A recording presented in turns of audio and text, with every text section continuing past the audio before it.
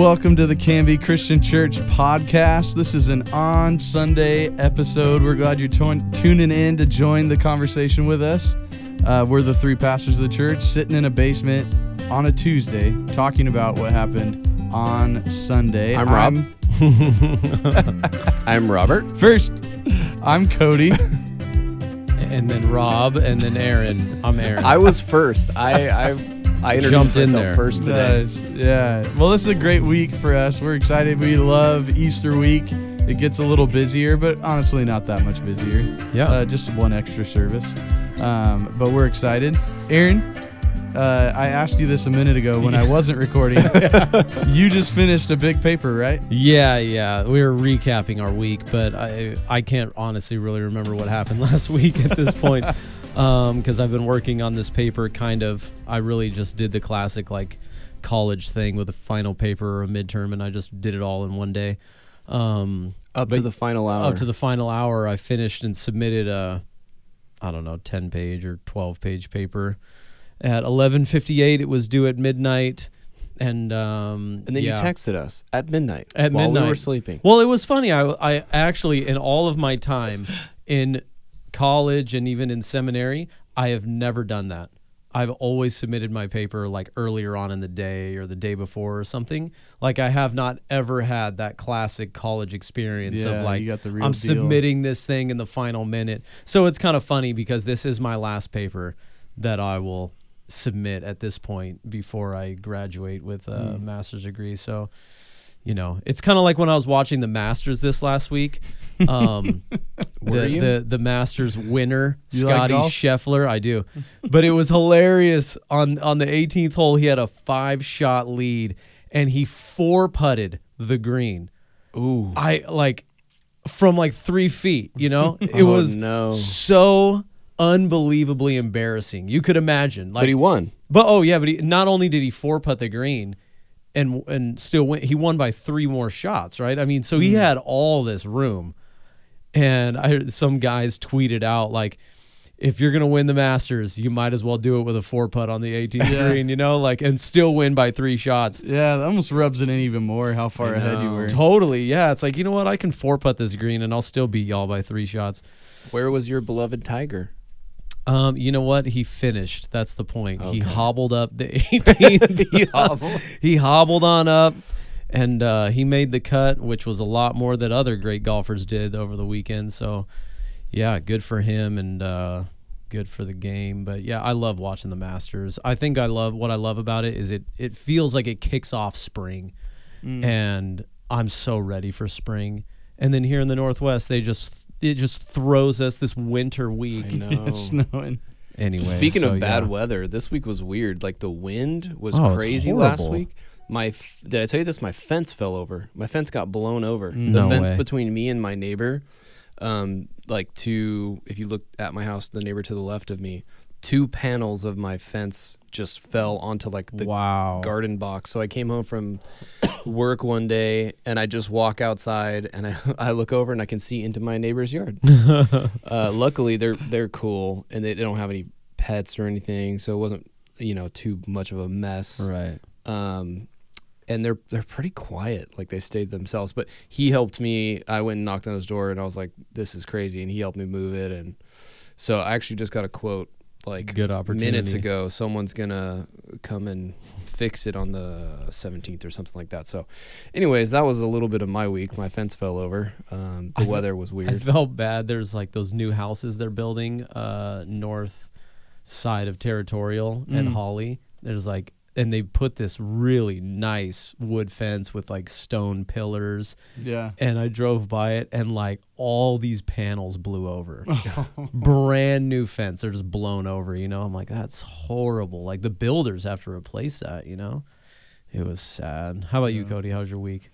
My week was pretty good. Yeah. I went to a Blazer game after church on Sunday, which was fun. The guy who coined the term Rip City was retiring, so they had a little ceremony for him.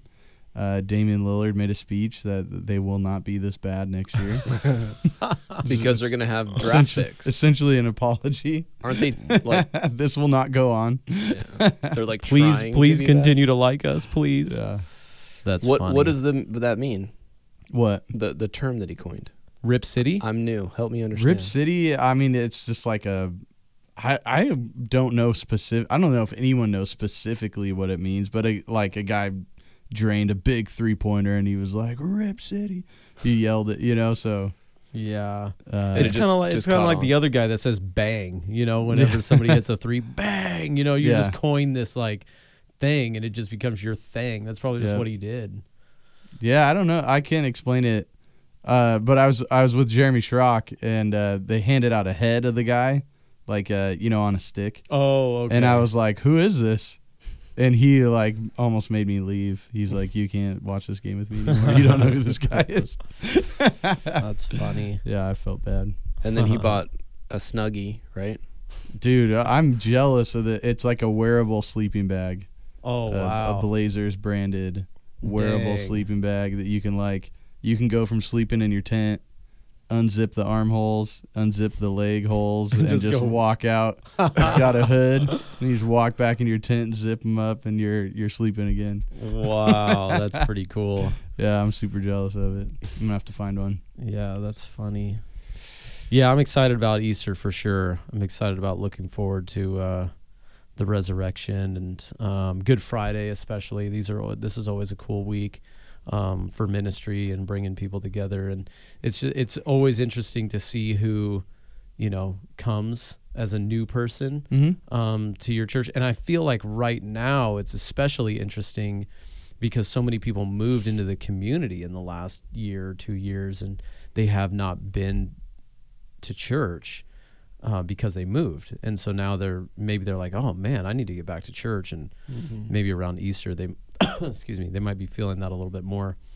So yeah, it'll be an interesting year. So excited about it for sure. Which maybe it'd be interesting to talk a little bit. We were talking about this in your office earlier today, but our philosophy of Easter. Some churches go totally crazy. We were joking about the trailer movie? To the movie.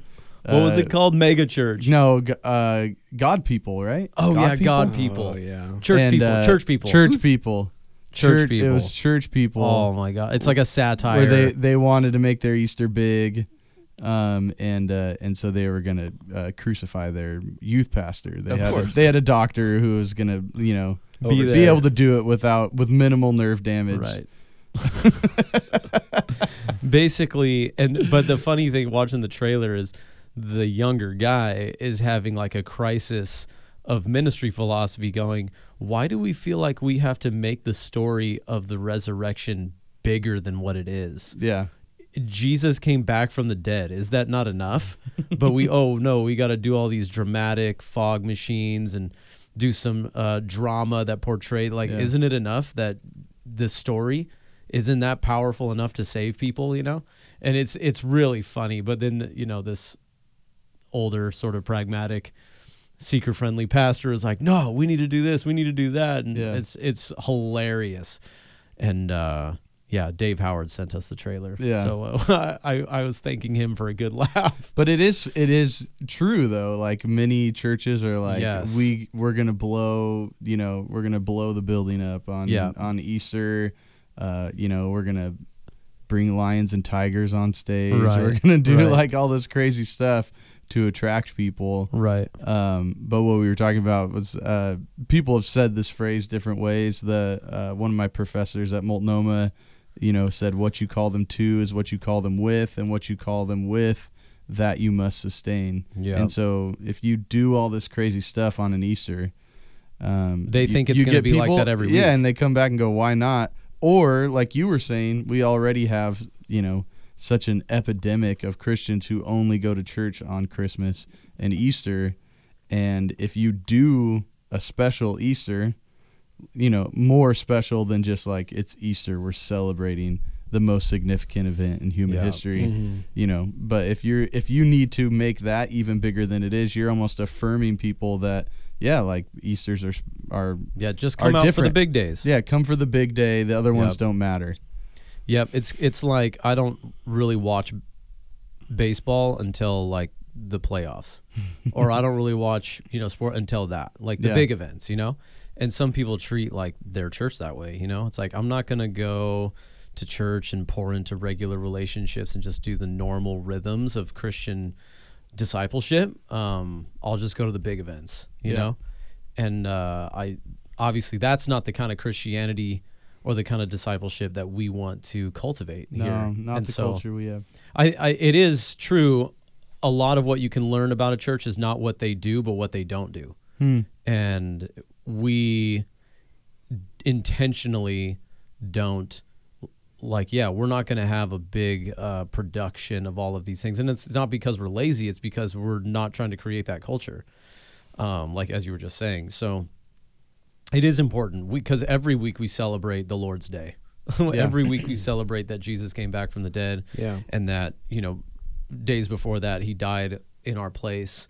And every week we want to make it about the gospel.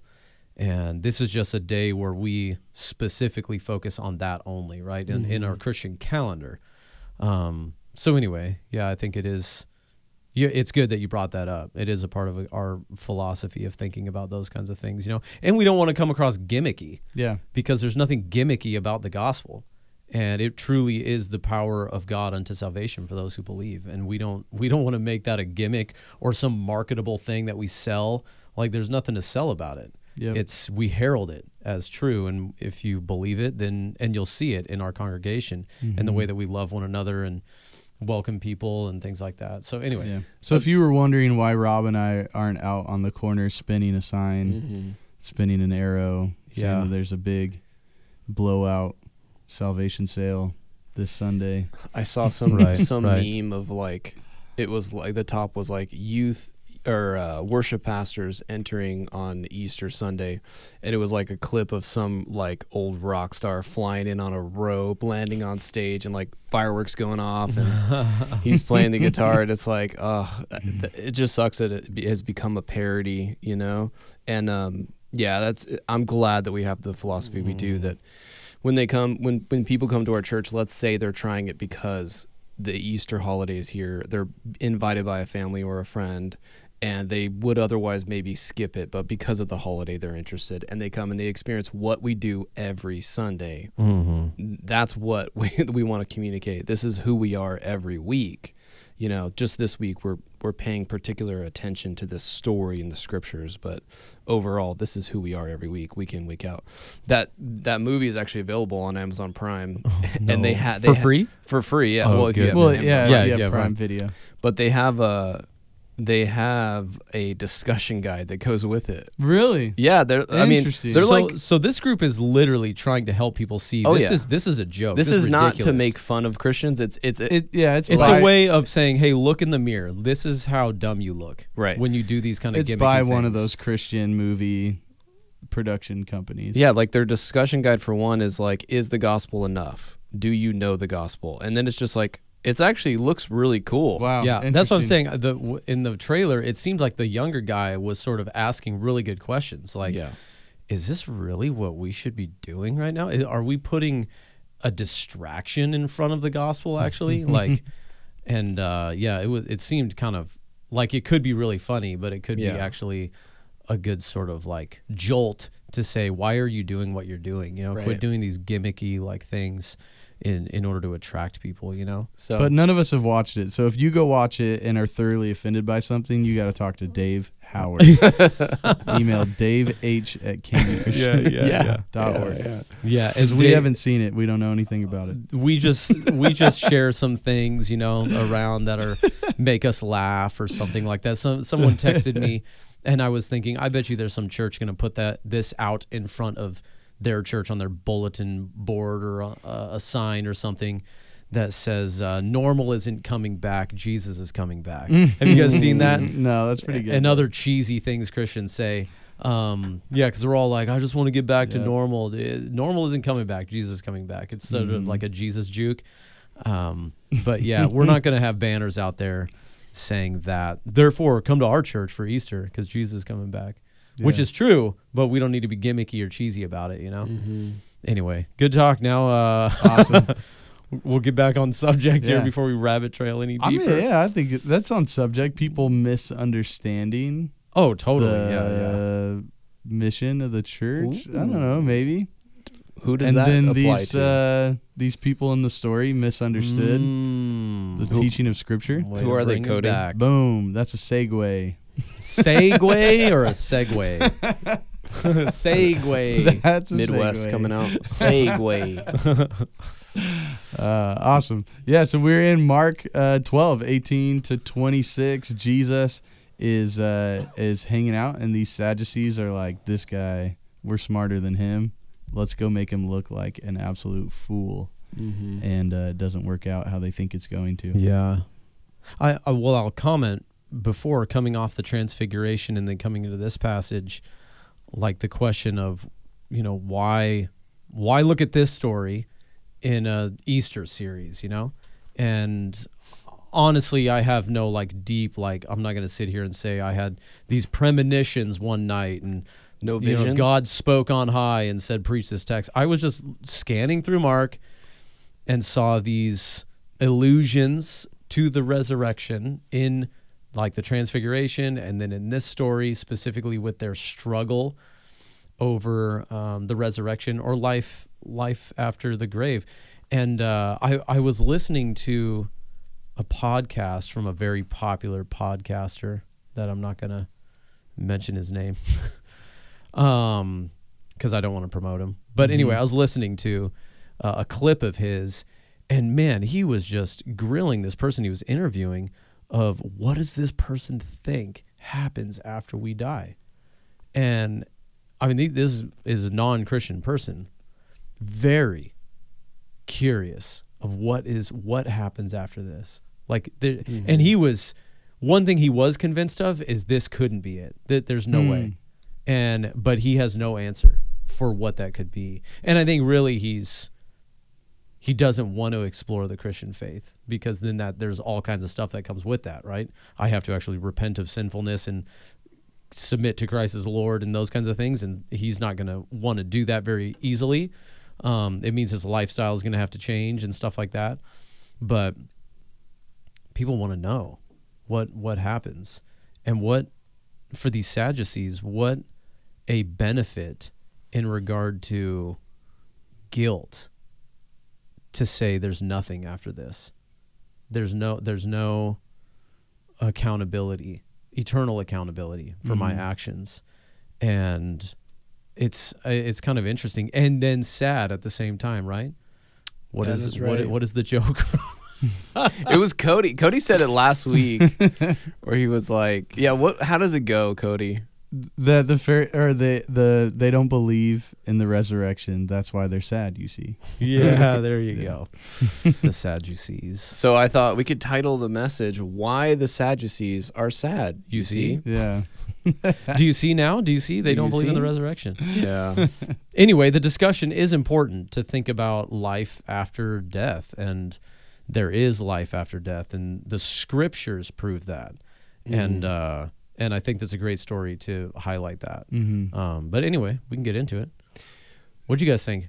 One of the things you said in your sermon, which I was thinking, I didn't write it in the notes, but was the way in which, and we talked a little bit about this in our life group too, the way in which Jesus deals with different groups of people is always so interesting. Like different levels of accountability. Yeah, they're like I wish you could see his actual body language and mannerisms. Like we're just reading the text, so it's hard, but like that you are quite wrong. I kind of want to see how did he deliver that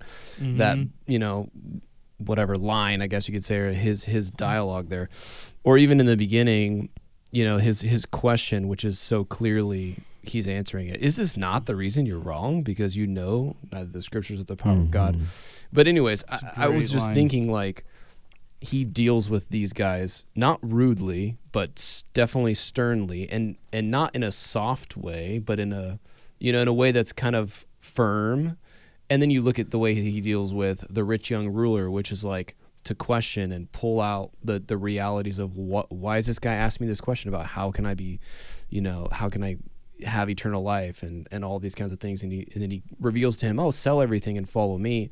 And that just pulls out this idolatry in his heart. And then you think about how he deals with like the woman at the well, or even Zacchaeus, or there's a million different interactions Jesus has with people, but that's not something that is like specific to the point of the text necessarily, but it's just something that's always interesting for me to consider as I'm reading the Gospels and thinking about how might we like appropriate that way of living where Jesus was gentle and kind with some and more stern and more abrupt with others. And the way that he deals with them is kind of funny. It's sort of in the middle.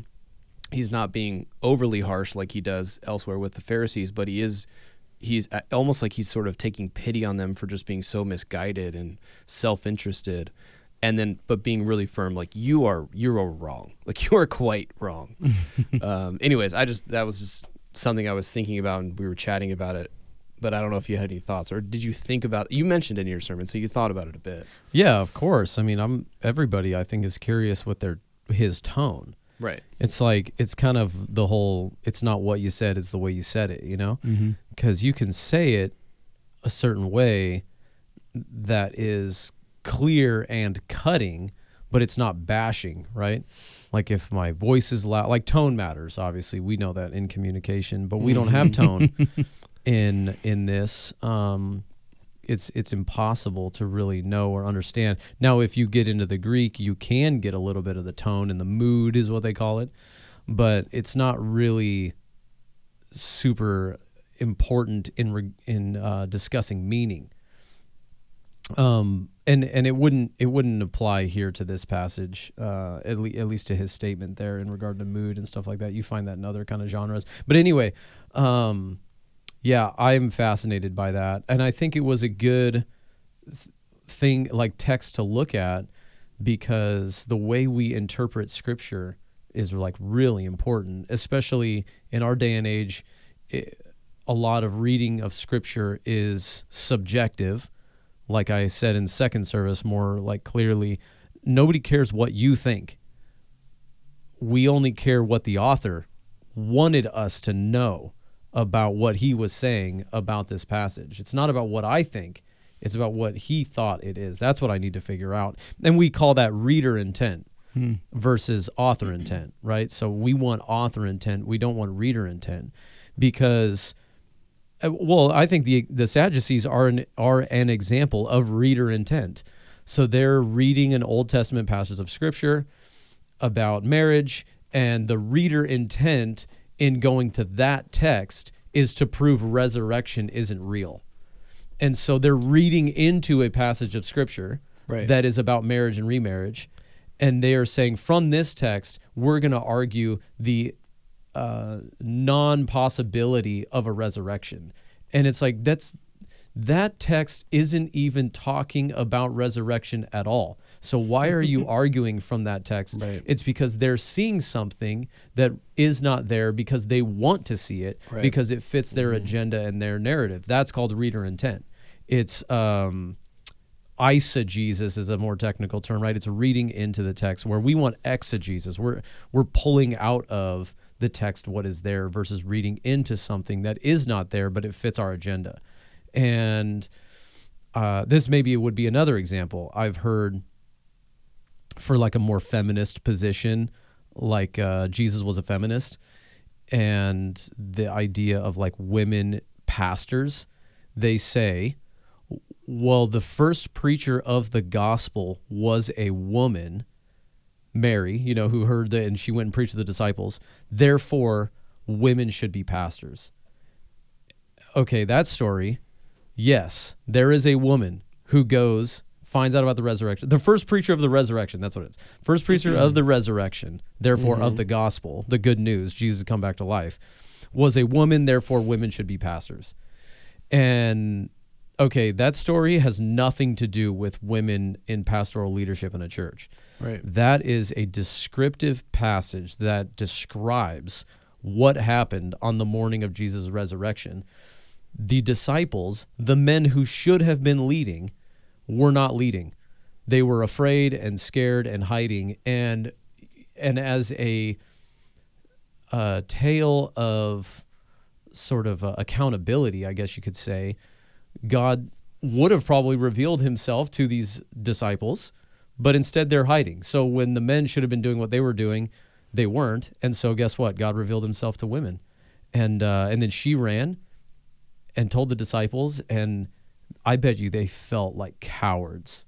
And that's kind of the point of the story, is these men who should have been leading were not leading, and God used this woman. That's not the ideal situation, but God will use anyone who's willing, but it's not the ideal situation. But again, that's an example of eisegesis. That's not what that text is saying. In fact, it's saying the opposite. The men should have been leading, but they weren't. But God will use women in that, but that's not the ideal. That's not what God set up as the ideal situation. And I'm rabbit trailing here a little bit, but I think that's just another example of how people can read into things because they have an agenda. They want to prove something, and so they find a story that if they manipulate that thing enough, they can make it say whatever they want it to say. But is that what that story is really about? And we have to do, as Paul said to Timothy in 2 Timothy 2:15, do that hard work of rightly dividing the word of truth. Like, what is it actually saying? Yeah. And figuring it out from its context and the overall context of the book that it's in, and this and that. Yeah. And anyway. Yeah, as Emily, as you were preaching, leaned over and said she had just been reading, also in 2 Timothy, but chapter 4. And she said it's what made her think of that. And it's this 4:3, for the time is coming when people will not endure sound teaching, but have itching ears, and they will accumulate for themselves teachers to suit their own passions, and will turn away from listening to the truth and wander off into myths. Yep. And that's what we do all the time, right? Yep. It's like, which one makes me feel good? Okay, find me more people who teach that, and I'll just stick with that stuff. You know? Yep. And it's easy to do, and but yeah, I mean that's obviously the Sadducees' issue. But their bigger issue, he tells them, is they don't know the scriptures and they don't know the power of God. Mm-hmm. Which I didn't get into this in the sermon because it's a little bit too like academic and boring. But let's get into it now. Yeah. But when you think about the scriptures, there's two things we think about: inspiration and illumination. Mm-hmm. So inspiration, all scripture is inspired by God, right? It's God-breathed, and no human being wrote these things by their own will, but were moved by the Holy Spirit, right? That's inspiration. So this word of God is not the word of Mark. It's the word of Mark that's penned via the illumination of the Holy Spirit, right? Mark didn't write these things of his own accord. We believe there's a divine author behind the human author. That's inspiration. And these guys did not believe in the inspiration of the rest of the books of the Old Testament. They only held to the 5 books of Moses. So they were lacking documents that would give inspiration. They were denying inspiration of Scripture and holding to these few. Now, there's enough in the first 5 books of Moses that they should have known. Which is what Jesus uses. Okay, let's just go with the ones you use, and I'll still win this argument. I'll still win it, yeah. I'm still wiser than you. The gospel is in the book of Genesis. Abraham believed, and it was counted to him as righteous. And he didn't even have the Bible. He was the Bible character that Moses would later write about when he was recording Genesis. But there was enough revelation, God's speech to his people, that he understood enough to be saved. So there's enough there, but this inspiration conversation is about the books that we adhere to as canon, as truth, are really important. And Rob, you were mentioning earlier, maybe this would be a cool time to talk about that. Maybe another podcast we'll talk about the canon of Scripture and why these books matter and why others books were left out, like the Apocrypha or whatever. But I don't want to get into that.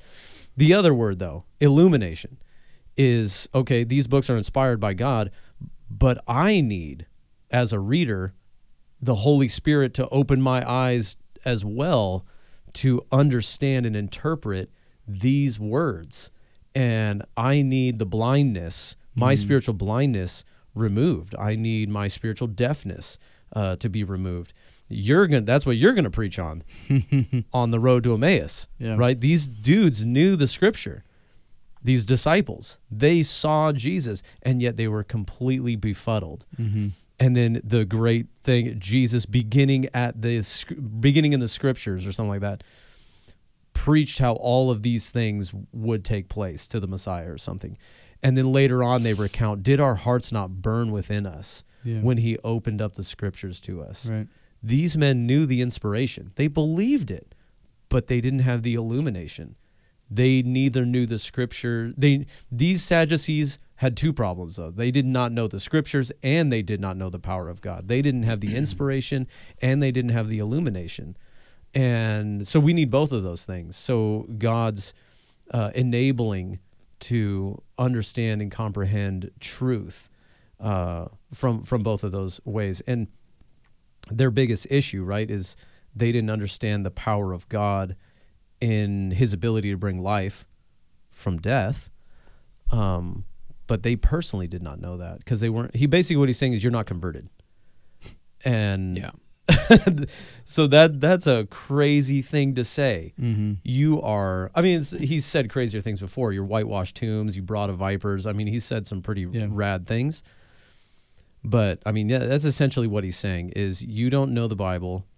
You don't know what God said, and you don't know his power because you've never tasted of his salvation. Yeah. And therefore, of course, you're in darkness. Of course, you would ask me such a stupid question. That because you lack these two really important things in order to ask the right question. And if you had those things, you would never have asked me that question. Right. And so, it's kind of crazy. So what do we need to do to rightly divide the word of truth? How do we avoid being like the Sadducees as we're reading the Bible? I mean, what do you think? I mean, the first thing that comes to my mind initially in light of your illumination point is that we ought to be praying. We ought to be asking God to open our spiritual, eyes to see what's in the scriptures, because like you're saying, there's two components.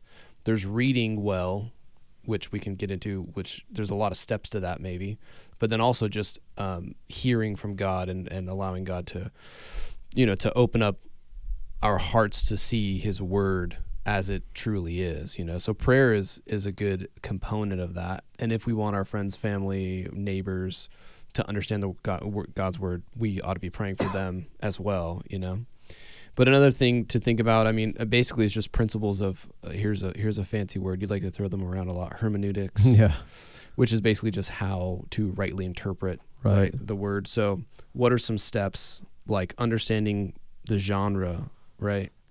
Well, is maybe one thing. Well, maybe back up. When you were a new Christian and you started reading the Bible, I mean, was there ever an experience or a time when you're like, I feel like I'm understanding what it's saying here, but there was a time where you didn't understand it? And then I guess what I'm leading to that question is, what helped you begin to understand how to read and interpret the Bible and get to the big idea and the main point of what the author is saying? What helped you?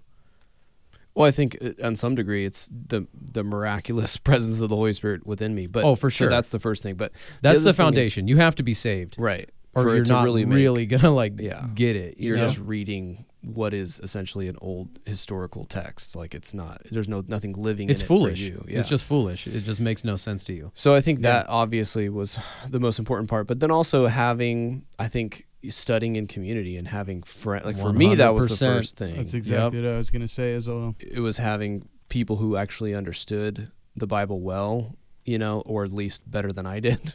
Yep. Could come alongside me and that didn't always lead to the best outcome, because everyone is not particularly right, or so at some points that was great. But at some points, they maybe had an idea about the scriptures that was off, and I had no idea because I was so naive.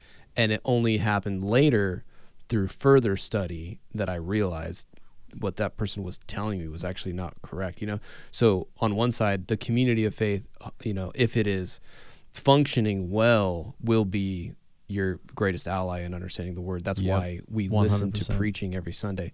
But on the other side, you can't just rely on what people tell you, because you will end up possibly, no doubt the Sadducees, there were prior Sadducees before them who convinced them that the resurrection is not real in the life. Like they were duped as well. And you think of the Bereans in Acts who were studying diligently. Like that is another aspect of it too. But yeah, the community was a big part of it. What else? Yeah, that's exactly what I was gonna say. Was as a new Christian, you need a buddy. Like you need to find somebody that you can read the Bible with.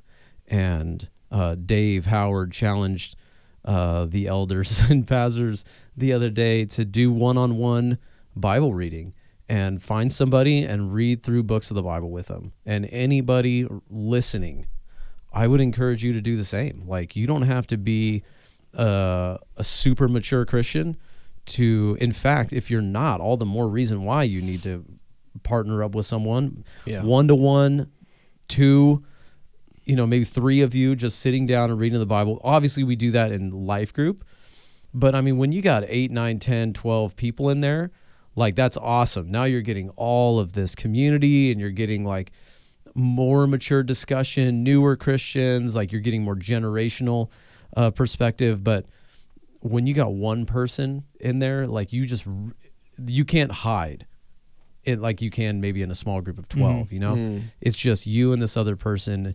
And I think that that's really, really important. I didn't have that. Like, I didn't have the community that you were talking about until later on. I started making some Christian friends, and I got into a men's Bible study, and that was pretty helpful. But I would say I really didn't start understanding it until I read a commentary book by John Stott. And even though like he was alive then, he died a few years later. I don't know John Stott. I mean, he was a British guy. I don't know him personally, but I felt like to some degree I was discipled through. I read his commentary on the Sermon on the Mount, so just Matthew 5, 6, and 7, and I just read his comments on what these verses are saying, and I remember reading through the first chapter, which went over the Beatitudes. I think the first half of the Beatitudes. And I had been a Christian maybe a year and a half at this point, and I seriously put the book down and thought, I have never heard somebody talk about the Bible like that. I mean, it was so unbelievably clear. I felt like I had a Road to Emmaus moment where like somebody opened the scriptures with me and just clearly explained the text in such a relevant way, but such a biblical way. And then I find out later on that John Stott is like a master wordsmith, and so many people, Rick Warren, you go down the list and people will say John Stott had a massive influence on my early Christian life in regard to reading the Bible and falling in love with the Bible. And so it's funny that I would stumble upon just a Sermon on the Mount book. I mean, that's what it was. I literally went to a bookstore, saw this book, picked it up, had no idea who it was. So sometimes finding a good book that will help you along, it's discipleship, and the person doesn't even have to be there. Mm-hmm. You're just reading their comments, and that's the beauty of that. Now you need to be careful who you read, because there's a lot of bad commentator, biblical commentators out there, but there's a lot of great ones too. And that's one good way, especially if you're new. Getting a good study Bible would be massive. Totally. I promote the ESV study Bible a ton. We use the ESV translation on Sundays. Faith Life has a free study Bible. The Faith Life study Bible is nice too. Yeah, it's digital. I'm sure it's really good. It's great. It's got good I bet it's notes, real good. Good like diagrams and maps. It's actually super helpful. It'll link you to other articles. Sometimes you don't have access to those articles. It just depends, but mm-hmm. Yeah, you have to like purchase the Logos Bible software for some of that stuff, but even the free version of the Logos Bible software will come free with the Faith Life Study Bible. Yeah. But there's I sent you guys the link. There's a guy who does a ministry, and he does 1-to-1 Bible reading, and he has like 4 questions that you should ask every time you come to the Bible. It's very similar to what we're doing in small group anyway. But when you're reading with somebody, he calls it like comma or something, or coma, context, observation, meaning, application. context, observation, meaning, application. So you ask those questions, like when I'm reading this, what is the context of the Sadducees' question? Oh, the context is Passion Week, and the context is Jesus is being questioned by a bunch of people and confronted by all of these things. So that's the context. And then you sort of look at some of the observation. Well, what's the observation from this text? Well, there's some Sadducees in here. Who are the Sadducees? You just start getting down to these good observing questions. And then from that, you have enough information to sort of land at meaning. Well, what's the author meaning by this story? And then you can draw application from that. And there may be one, there may be several different ways to apply it depending on your situation or whatever. Usually in a gospel, the application. The application is the gospel writer wants you to believe in Jesus as Lord and Savior. That's the main gospel, but what is it about that text that he wants you to believe about Jesus? Is it his humanity, his deity, his purpose and redemptive history? Like, what is it you want to... Anyway, so those are some things. Well, I mean, like the about. meaning of the text, there's a single meaning, and this, like you mentioned it in your sermon, it's basically like the author, the Holy Spirit wants us to know that he is the God, not the God of the dead, but the God of the living. Yeah. Like, and I think that what's nice in this section is there is that punch that Jesus gives in verse 27. Totally. That's just so helpful as readers. But then you can look at the whole passage and you can say, oh, but we can also take as application the fact that the Sadducees were so misguided.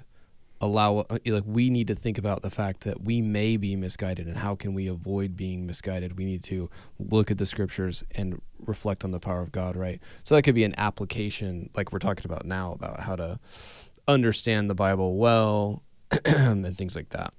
Well, one piece of observation, I'll say this, is like the structure of a passage is really important, and it's hard if you haven't really been like trained or whatever, but it's not impossible to look at the structure of a passage.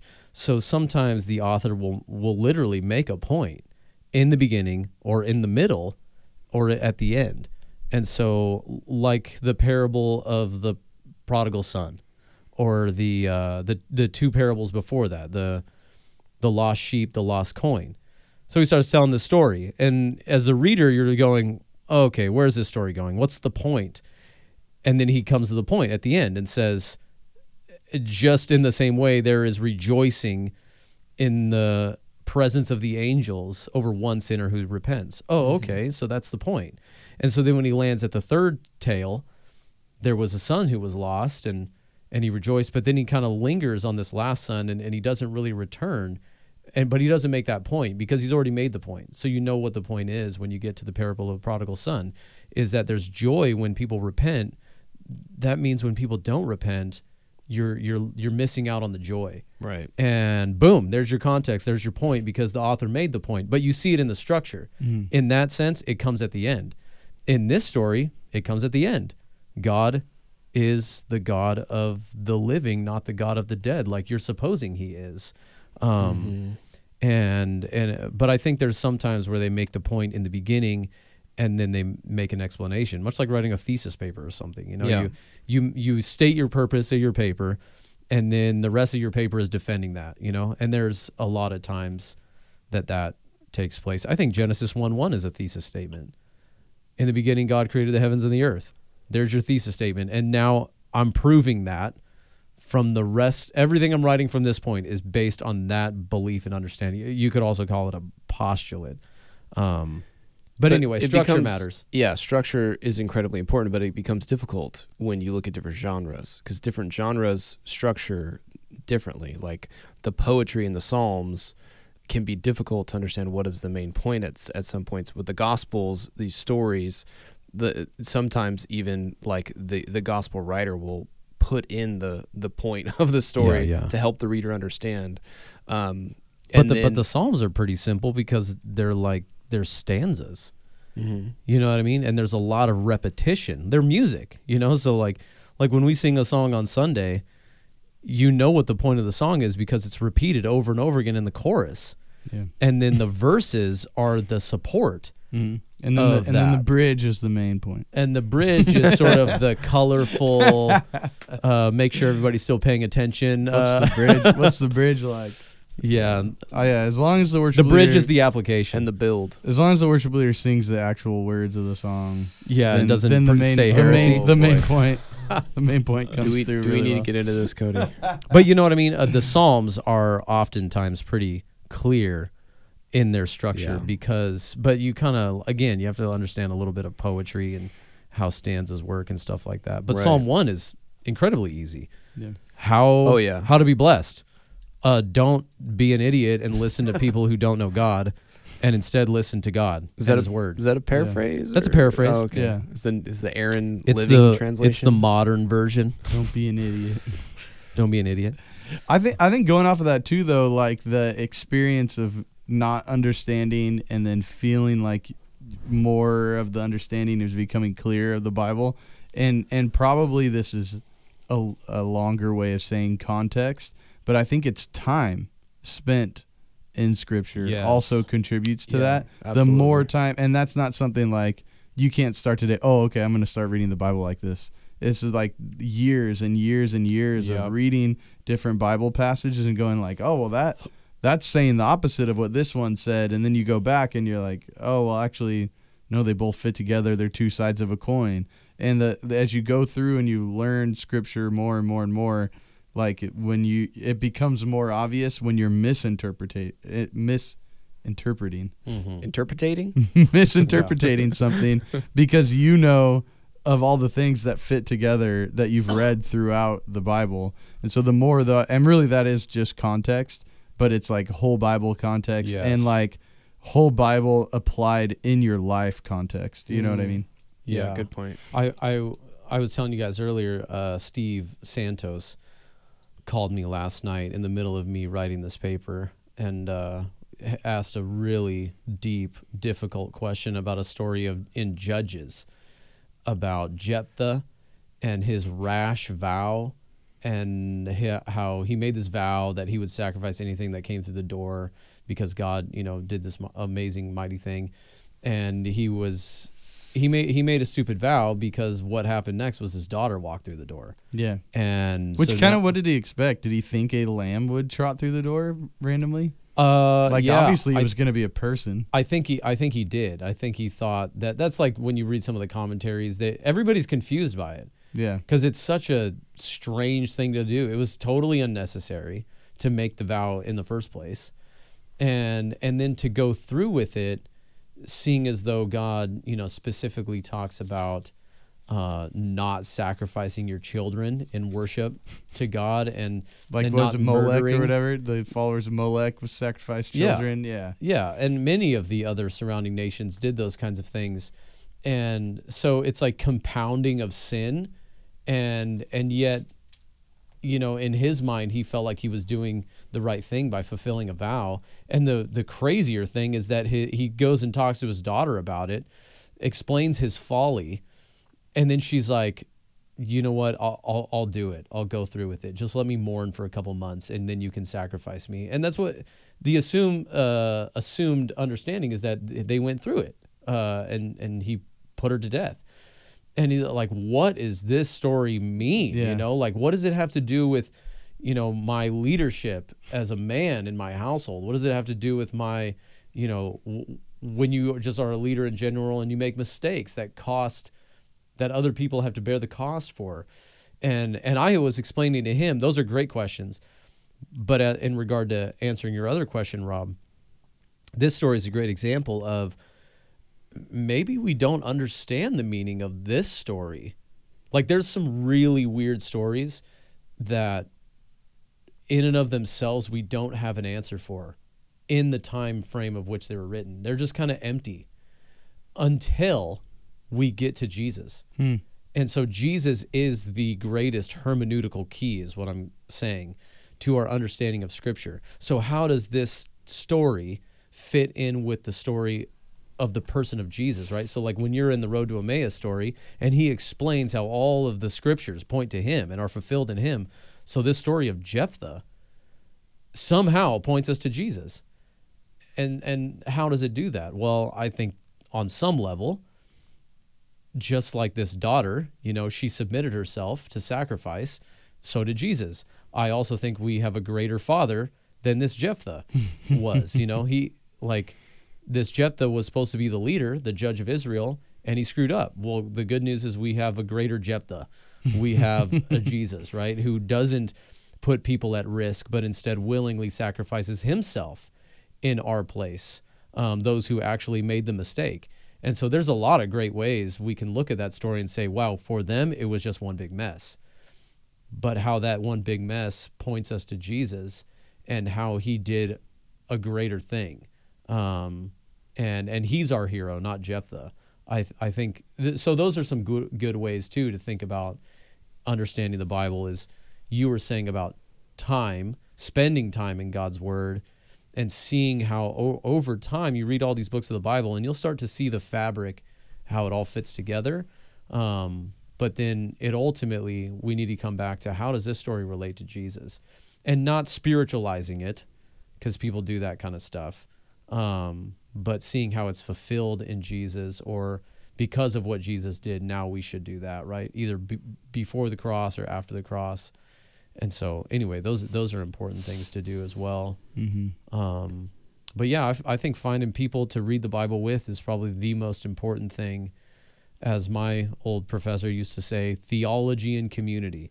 Like you need to read the Bible with a group of Christians and wrestle it out together because on your own, you don't know. Because theology is not only like developed in community, but it's for the community.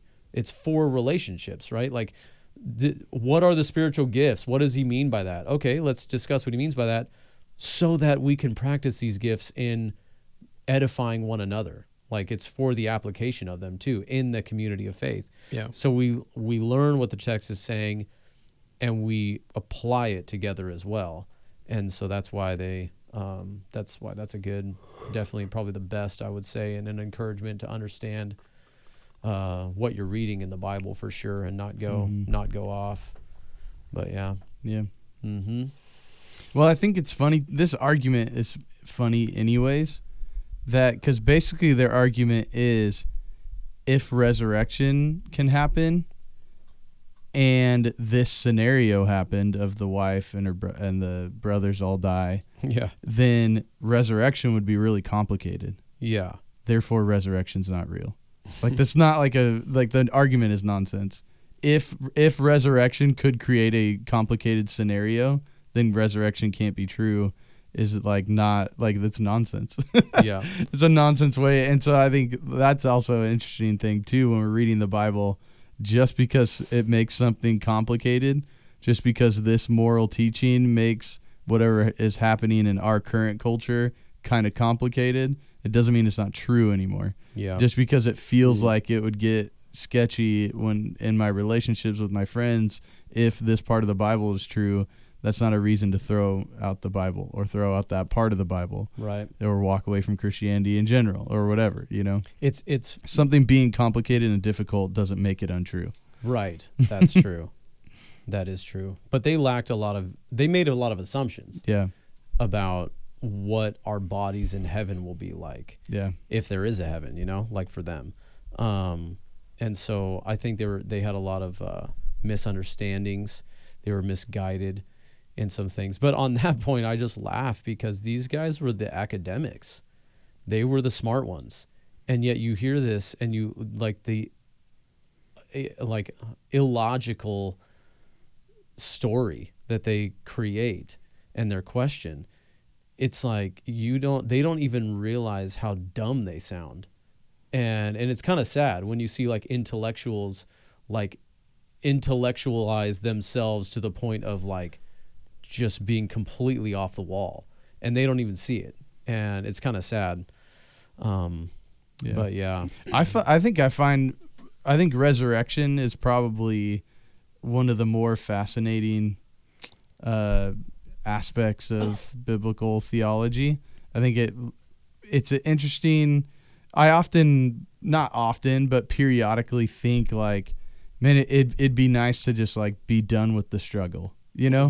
Not like anything that's ever come close to like a suicidal thought. But like when my life's over, I finally won't be struggling. I won't be dealing with my anger. I won't be dealing with my selfishness. I won't feel incompetent. I won't feel a lack of something that I'm struggling to get. Like, it would be nice to just be done with the struggle. And for some people, that's like their only hope, is like they die and they don't have to experience any more suffering.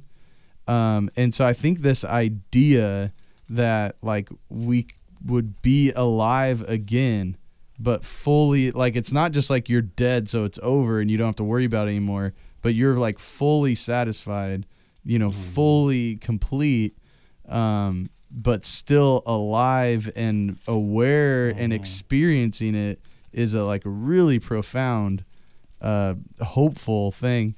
I think it was fun. It makes me think. The other day we were sitting at dinner, we were talking, and my girls were asking questions about like seeing people in heaven someday, and I was just in a weird mood, and so I was thinking out loud, and I was like, well, we don't know what heaven's like. I was saying to Tyler, I'm like, maybe we're so perfectly united with God that like we can't even tell each other apart. We're so perfectly united. You don't see any individual people. Like, we're perfectly united in a way that like we can't even understand right now, you know? And I can't remember one of them said something that made me think I was saying that like we're all part of God. And so when we're together, and I said, well, God's fully himself without us. And Riley, like, she didn't even wait a second. She just goes, yeah, and we're never fully ourselves without God. Dang, dude. And I was like, yeah, it was like so perfect. She just like nailed it. Like, she's read Augustine. That's but for sure. I think that's that thought. At resurrection, at some point, we will still be fully ourselves, but like perfectly with God. And there's like no way like we could ever wrap our minds around that. And I think that's why sometimes people think that new life and heaven, they start to go like, that sounds kind of boring, because it's like, well, what would I do if I don't have to work for something, or I don't have to struggle to get something? Like, that sounds kind of boring. And it's like we can't even fathom what it would be like to be perfectly at peace and be able to experience that as ourselves, not as like, you know, some dead, like, I just am no longer conscious. I'm conscious and aware, but fully incorporated into God's presence and his glory. It's like, well, we can't wrap our minds around that whatsoever. Yeah, and you're not philosophically thinking about that. That's like in the Bible. Psalm 16:11. In your presence is fullness of joy, and at your right hand are pleasures evermore. So fullness of joy and pleasure, like these are the two things. Like, who does not want to have those two? Like, on the pursuit of happiness, right? Like, this is the American dream. The American dream is just like a hint that we want that we were made for something more, right? That's C.S. Lewis. But you're like, the promise of the psalmist is like, in your presence, like, you'll have that, and for all eternity. And that's amazing to think about. Like C.S. Lewis said, that you quoted the other day, we're all too easily satisfied when we settle for these lesser things. But the sad thing is the alternative, when people don't commit their life to Christ and they do just want to be done with this life. Yeah. The problem is it doesn't end after this life. That suffering that you have now continues on. And unfortunately, they've been deceived in thinking that they've ended one suffering just to fall into another, right? They've, jumped out of the frying pan into the fire, lit, metaphorically, spiritually speaking. And it's sad. All the more reason why we ought to continue to herald the truth about there is a better way, a better path. Yeah. And there is hope for the hopeless, and his name is Jesus. Absolutely. But yeah, and I think that's the purpose of what we want to focus on Easter, right? Is there is life after death. And this life is really important, but it's like not worth, like Jesus said, what does it profit a man if he gains everything in this life but loses his soul? And what would you give in exchange for your soul? And what would you, I give up everything to have eternity, like what does any of this stuff matter? This temporary stuff? Like, I don't care about all that. I want, there's no cost I won't lay down, Yeah. And until you're there, you just don't get it. It's the pearl of great price, right? Mm-hmm. Like, whoa, I've discovered something amazing. I'll sell everything. Yeah. All weights, all hindrances, all sin, all distractions. There's nothing on the table that I wouldn't give up right now. And anyway, I think those are important things to think about for sure. Absolutely. Well, on that note, Volunteer of the week. There was a gap in the conversation, so I thought we were moving on. No, it's good. We did. We did. Moved on. Rob, you have a volunteer of the week. Yes. Who do you got? Renee, and help me, because I think it's McClarity, right? McClarity. Because I always want to say... McClarity. I always want to say that. McClarity. Is it like Scottish? What is the... I have no idea. Anyways, Renee. It is McClarity. so. Come for and sure. talk to me. Let me know where your name comes from. But anyways, yeah, Renee is our volunteer of the week. She was helping Info Center this week, which is something she does on the monthly. She always meets new people there, connects with them. In fact, she signed up a new person to her life group this week, which is another big area where she helps out. She helps to co-lead along with Dave and his wife, the life group that meets on Thursday evenings. So they do that, and I'm sure she does a million other things. She's also been a member of this church for many, many, many years, and once upon a time used to be on staff here. And is an awesome all-around person. Mm-hmm. Amen. Anything else to add to that about Renee? I don't have 30 minutes to say all the amazing things about Renee and Steve. So yeah, really appreciate her, and she could be a volunteer of the week. She was on staff when I got here, and I really appreciated her leadership and her support of me in that time, and her continued support. And yeah, love both of them deeply. How long has she been coming to the church? Do you know? I would say close to 30 years, somewhere around that. Somewhere in there, maybe more. I don't know. But I know they're originally from Southern California. Over there, they were. Steve. Oh my goodness. Worked. Yes. Steve worked. That's why we picked them. He worked at a Christian. California. He worked at a Christian camp near where you were raised. That's right. And Forest Home. Yeah. It's where Billy Graham came to his senses and said, "I will believe the Bible is the truth."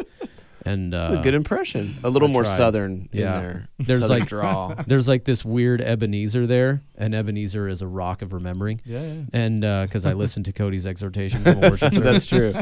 But there's a rock there that supposedly he put his Bible on and basically prayed and committed himself to believing that the Bible was the authoritative, inerrant word of God in the face of liberalism that was coming in at the time that was saying that the Bible is not without error. And anyway, so yeah, it's kind of a famous site because Billy Graham sort of came to his senses right there. And my mom grew up, well, a few years of her life there in that mountain town where Steve was working, and they probably rubbed shoulders but had no idea, which is so funny. It's a small world. But anyways, yeah. All thanks to Renee, the volunteer of the week. That's right. So if you see Renee, make sure you give her a big thank you. Tell her she's appreciated and let her know she is the volunteer. It's time for Bible trivia right now. All right, we have some Bible trivia. Your trivia. I'm tired of being stumped. Your trivia question for this week is: which supernatural being or beings does the Bible say the Sadducees do not believe in? Come on, I just answered this. Did you? What are you talking about? Well, That was already angels. planned. Angels and spirits. Did you say that? Was I zoning out In or my something? sermon. In my sermon. It's in Acts. yeah. Acts 23. 23 what? That's the real trivia. Well, you were- the exact verse. 23:8. Yeah, dude, no longer stumped. You nailed it. Jeez. He That's took, so funny. He took the exhortation from last week and lobbed you a softball. Yeah, I was like, amazing softball. Good job, dude. Aaron. It's Easter week. I want everyone to feel good about themselves. That's funny. I did miss it. Yeah. Well, invite your neighbors, invite your friends. Yep, absolutely. And we'll see you on Easter.